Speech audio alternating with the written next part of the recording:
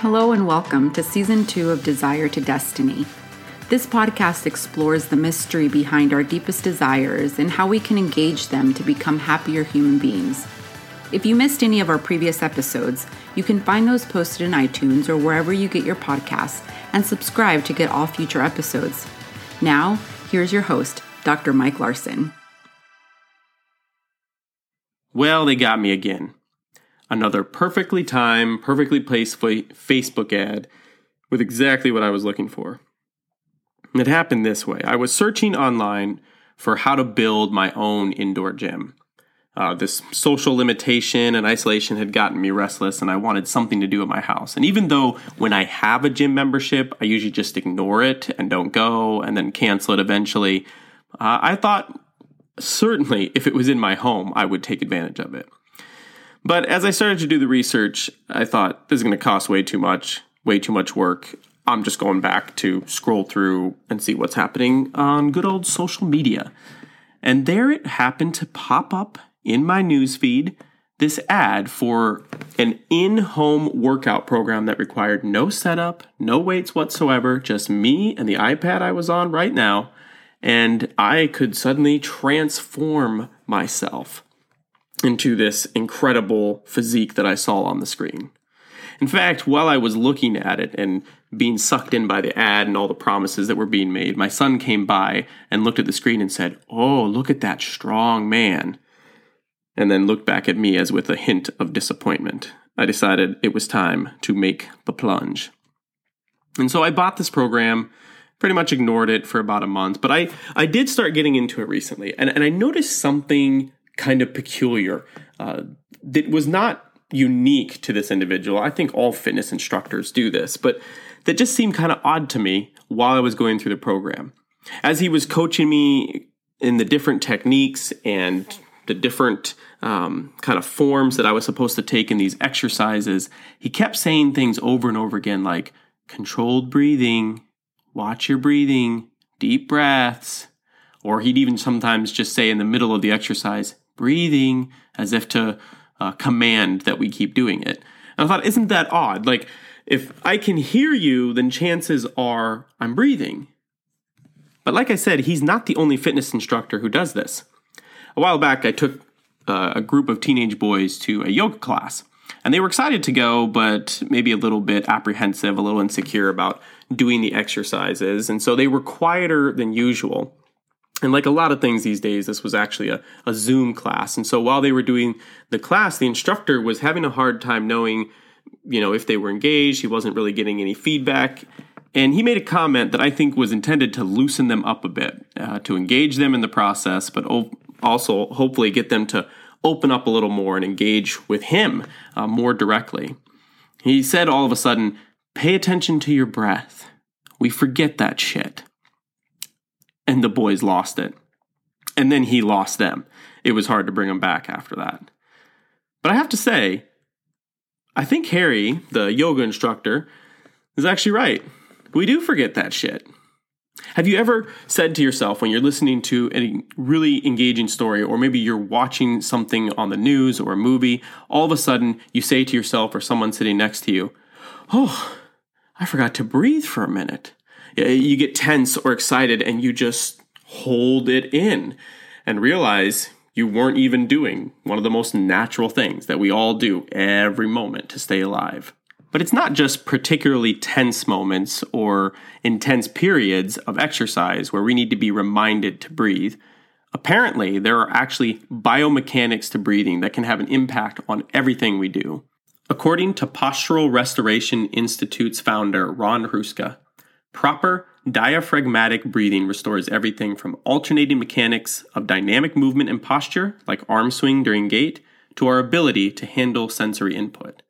And his institute, over the last 20 years, has been dedicated to training individuals and different professionals in how to improve these biomechanics in the body so that people can have an overall better well-being. Dana Santos is a yoga instructor who actually went through the training from this institute. And she does much work with professional athletes and mentions in an online article how many times people think that you just say, breathe deep, and that she herself had often coached people in this way.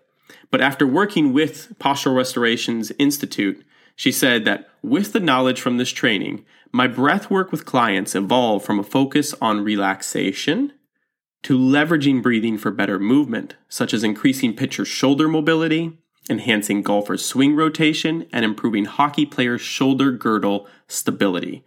And now, for just $120, you can enroll in her Breathe Better 101 online course so that you can move, feel, and perform better in your daily life.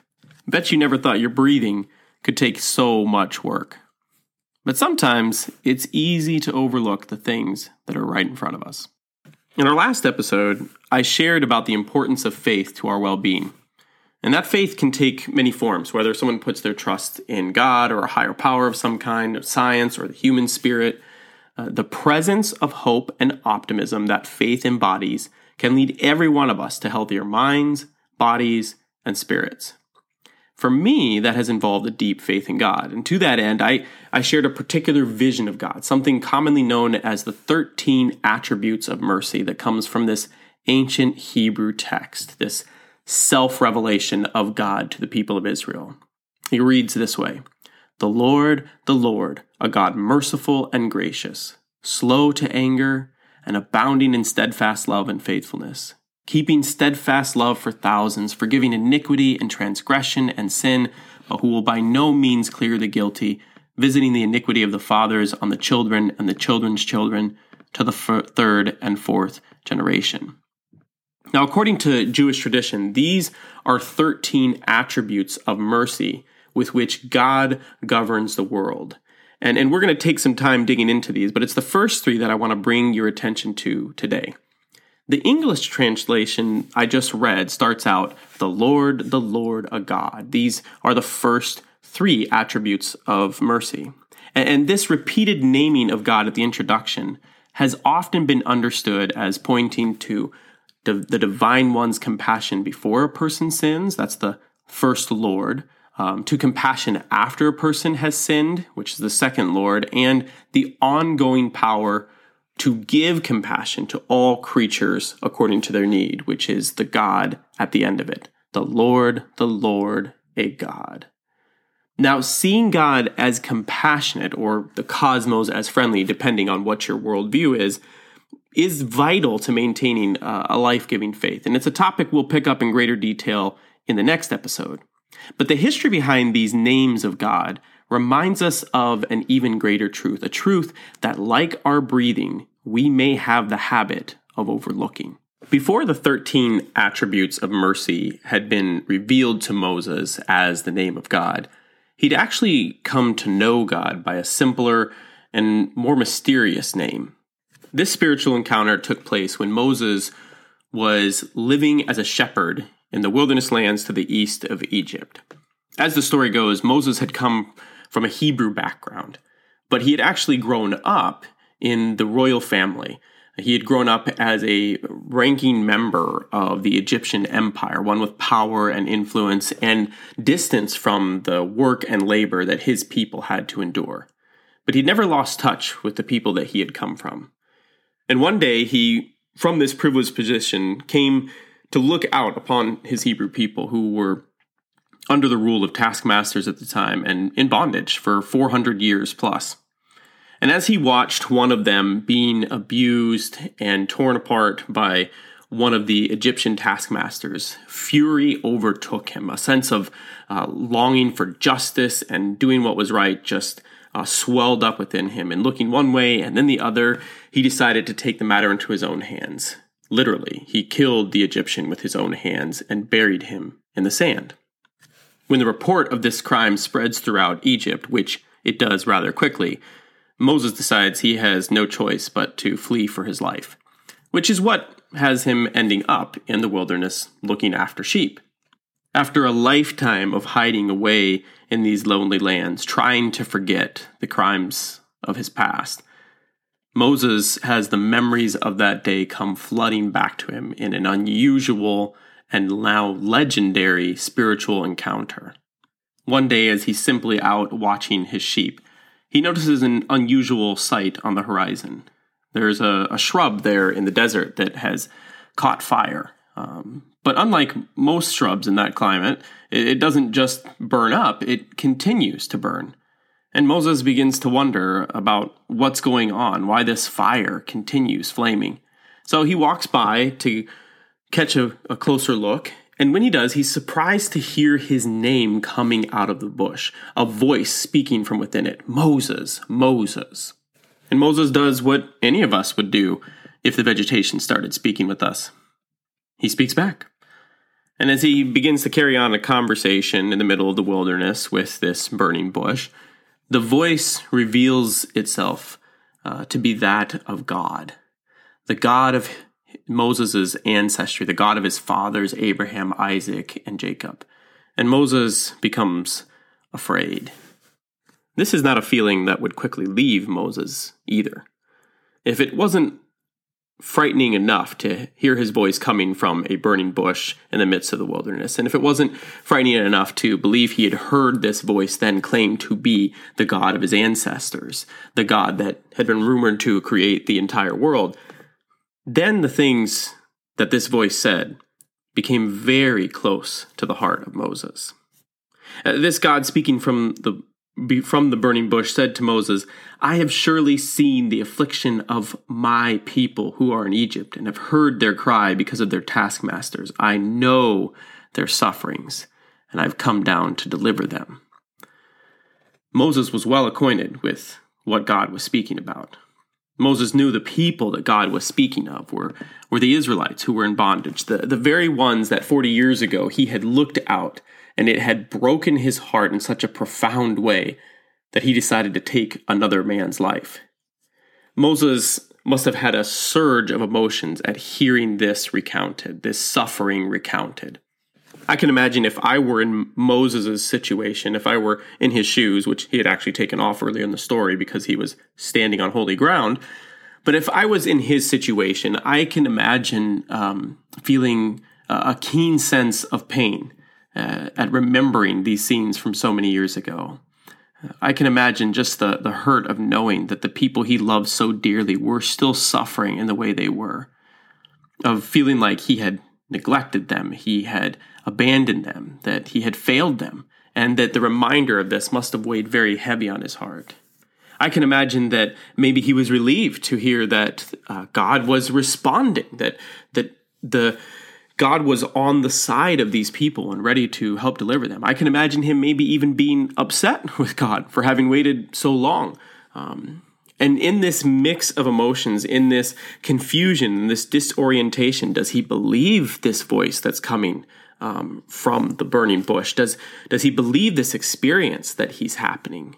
Can he actually attach back to those desires that he had so long ago to see what this voice is claiming will now take place, the freedom of his people? Can he actually believe it to be true? But before Moses has an opportunity to sort any of that out, God gives a whole new reason for him to be newly afraid. The voice coming from that burning bush once again now says to Moses, I am going to send you to Pharaoh to set these people free. I am sending you, God says. I will be with you. You will succeed in this mission. They will be set free. They will return to this place, and they too will have an encounter with me. Based upon the response of Moses, it seems that he's at least inclined in some ways to believe this voice. His only question that he has is, why are you talking to me? Who am I to be the one that does all this? He doesn't ask whether God can do it or will do it. He seems to believe this experience. Something rings true about all that he is encountering in this moment, in this bizarre moment in the wilderness. But his biggest question is not whether this promise is true, this encounter is real, or that God is actually capable or willing to do what God is saying. Rather, he just can't fathom the idea that he would still be a part of it. Long ago, Moses lost touch with that desire to set his people free, to see them liberated from the bondage, to be a part of that. He was out of touch with that, and he was not willing to travel that road again. Who am I? Who am I, God, to be a part of this experience, a part of this incredible task and journey? Certainly, you have the wrong person. But as reluctant as Moses is to personally participate in this project, it strikes too close to home for him to just merely walk away. He wants to at least know more about who it is that he's dealing with. And so he asks a very interesting question. He says, if I go, if I was to do this, and I say God wants to deliver you, what God would I point him to? I mean, there were a myriad of gods for them to choose from, a myriad of gods for them to believe in. So Moses is saying, what's your name? What's your character? Who are you, that they can know you, that they can trust you, that they would think that you would send me on a mission like this and that you would deliver them? What is your name? And to this all-important question, God simply replies, I am that I am. Now, if you're trying to convince Moses to help out, it doesn't seem like this is the time to play coy. He's already a little apprehensive about the whole situation and seems ready to run a little bit further away than he was the last time. But based upon a lot of the wordplay and different factors in this text, this is not just God being mysterious. This is also God beginning a divine revelation. Honestly, the name that God gives to Moses in this context is much less descriptive than the 13 divine attributes name he gives later on in Exodus chapter 34. Here at the beginning of the journey, Moses is not told as much about God's character, his compassion, his mercy, and his forgiveness. All these things are left out of the conversation. Moses is given only this simple name, I am.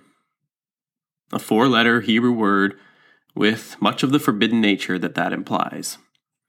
Not in the crass sense so much, but there was an apprehension in Jewish thinking around saying the name of God, about using it in some inappropriate way or in some empty capacity. So much so that they actually lost the pronunciation of this word. It's 4 Hebrew consonants, Yod, He, Vav, He.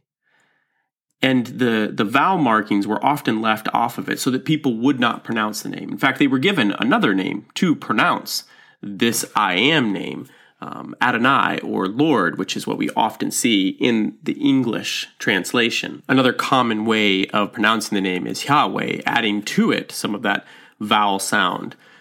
But there's also much speculation that this misses the point.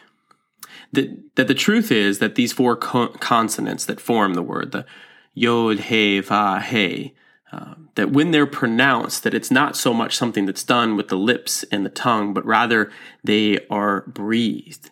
That it wasn't so much the forbidden aspect of don't say the name, but literally you couldn't say the name as much as you breathe the name. That to breathe was to proclaim the name of this God, that this God that spoke to Moses in the burning bush, that this God that came to speak to the desires deep in the heart of Moses that had laid latent for 40 years, was the God as close as his every breath. And that every moment of breathing was a reminder that this God was with Moses. And the wordplay in this text implies just that when God says, I will be with you, and I am with you, and I will send you, that the word sounds very similar to the one that introduces God's name, I am. As if simply to say, if you want to know who I am, just take a moment and breathe. Because I'm as close to you as every breath you take. And I've never been further away. When God gives this simple name to describe the divine character, it's not because there's not more words that could be used to describe it. That becomes very obvious later in the further revelations. Instead, it's like God is inviting us to discover for ourselves, through experience and encounter and pursuit, just who God is. It's an invitation to pay attention to our breath, to pay attention to our breathing, to what gives us life and vitality each day, to the desires and the passions stirring within us, the dreams and the hopes that we have that spur us on. It's an invitation to pay special attention to the moments that take our breath away, the ones that are awe-inspiring and mesmerizing that we can't wait to experience again, and to the ones that take our breath away in a very terrifying sense, and I can't breathe, I feel like I can't take another breath. It's to pay attention to those moments, to the breath in those moments, and to realize that just as our breath is in those moments, God is present as well. No doubt, this was a lesson that Moses took with him from this experience. After he had been notably distant from God for 4 decades, 40 years, he came to realize God was still with him. And here's the thing, no matter how long you've been absent from your deepest desires, from the dreams that inspire your soul, that the hopes that move your life forward, God has not forgotten these. Just like the breath that you're taking every second here as you're listening to this, God is just as close as that, waiting to infuse life and hope into you to help you catch your breath again. And it doesn't matter what moment you're at. If you're at that spellbinding, take your breath away moment where you just need the courage to push on, or if you're at that I can't take this anymore moment and need comfort and reassurance, God's presence is there. The divine presence remains latent, waiting to just infuse you with life if you would pay attention to that breath and breathe in all that God wants to give you in that moment. Now, maybe that sounds trite or kitschy or just plain unbelievable to you. But if you've lived this kind of experience or you're living it now, it is anything but. Think back for a moment to the topic we addressed last time. So many times people want to keep God out of their pursuit of happiness in so many different ways. But why? And more important than why people do it, why do you do it? And now maybe you'll object to my assumption that you do that.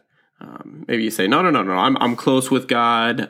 Or you'll say, it doesn't matter, I don't believe in God, so why would that matter? But I'm willing to bet that everyone listening to this has had time in their life where they felt closer to God and a time where they felt farther away.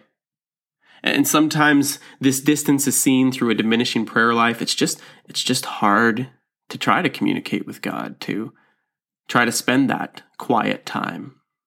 Or sometimes it's a defense of God when you're hurting. It's, I'm sure God still loves me even though these prayers aren't answered, rather than being honest about that frustration. Sometimes it's a denial of God or the existence of God.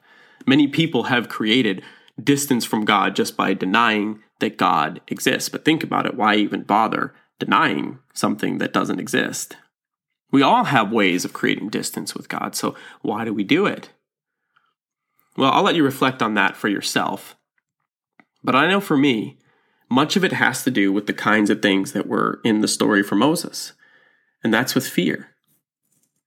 And the fear is kind of an interesting one for me because I have an image of God as one that is loving and powerful and joy-filled, a personal God, one that is invested in my happiness. And I happen to believe that this God has a habit of drawing flawed human beings into impossible missions to bring light and hope and joy into the darkest of situations. I've experienced that at times in my own life. I've had situations where I've sensed the strong presence of God, either comforting me or encouraging me or challenging me or empowering me. And I believe this to be true.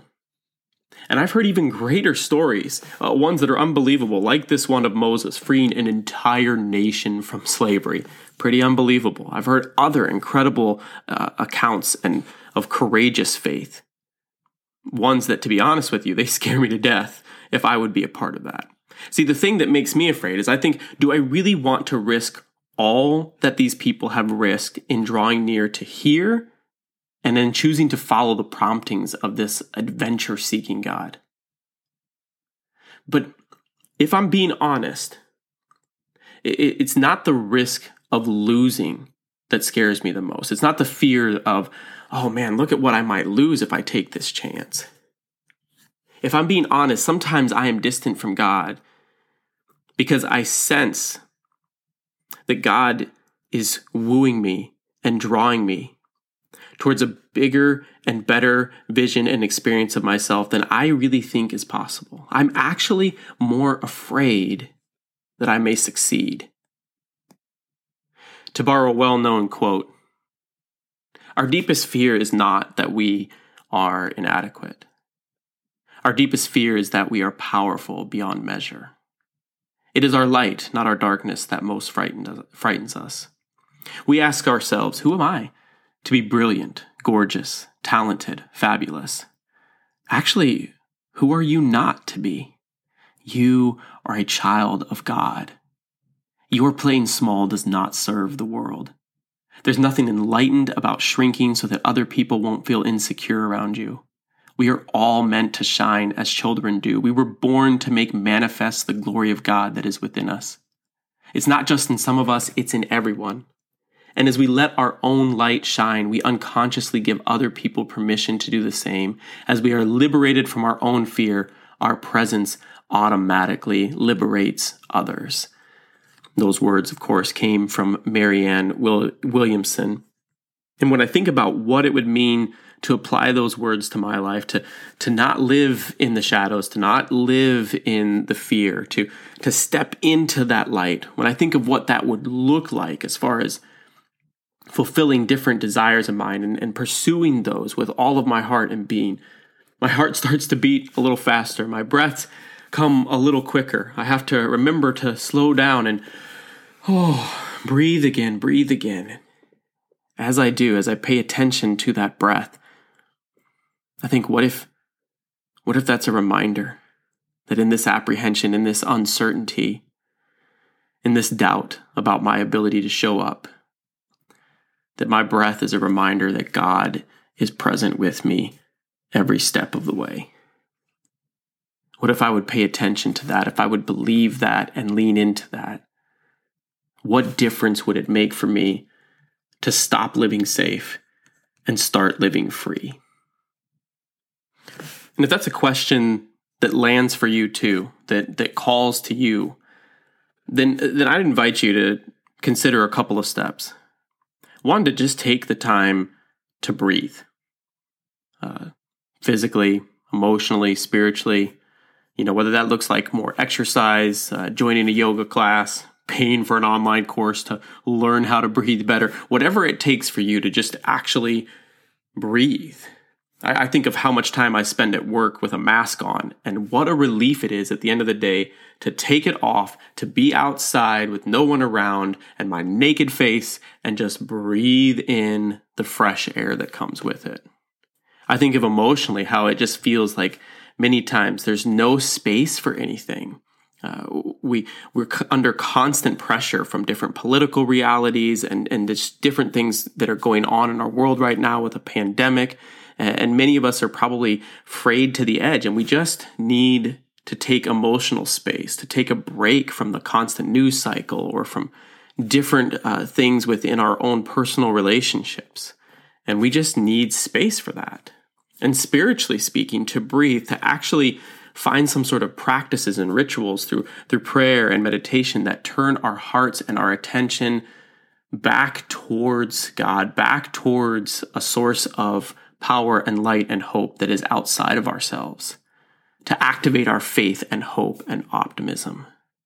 Take time to breathe.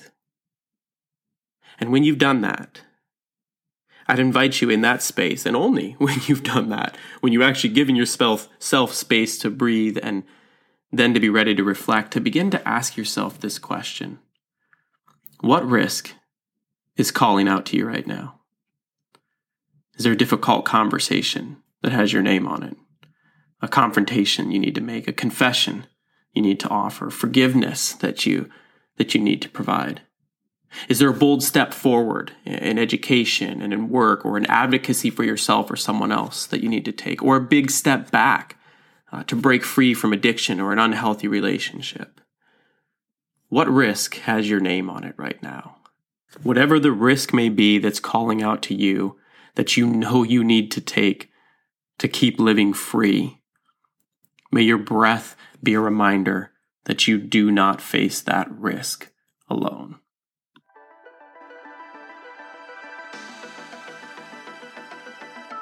Thanks for listening to this week's episode of Desire to Destiny. We hope it inspires your next step on the pathway of happiness. As you go, we'd love to hear from you. Send your comments or questions about the show to desiretodestiny@ramada.org and subscribe to get any future episodes.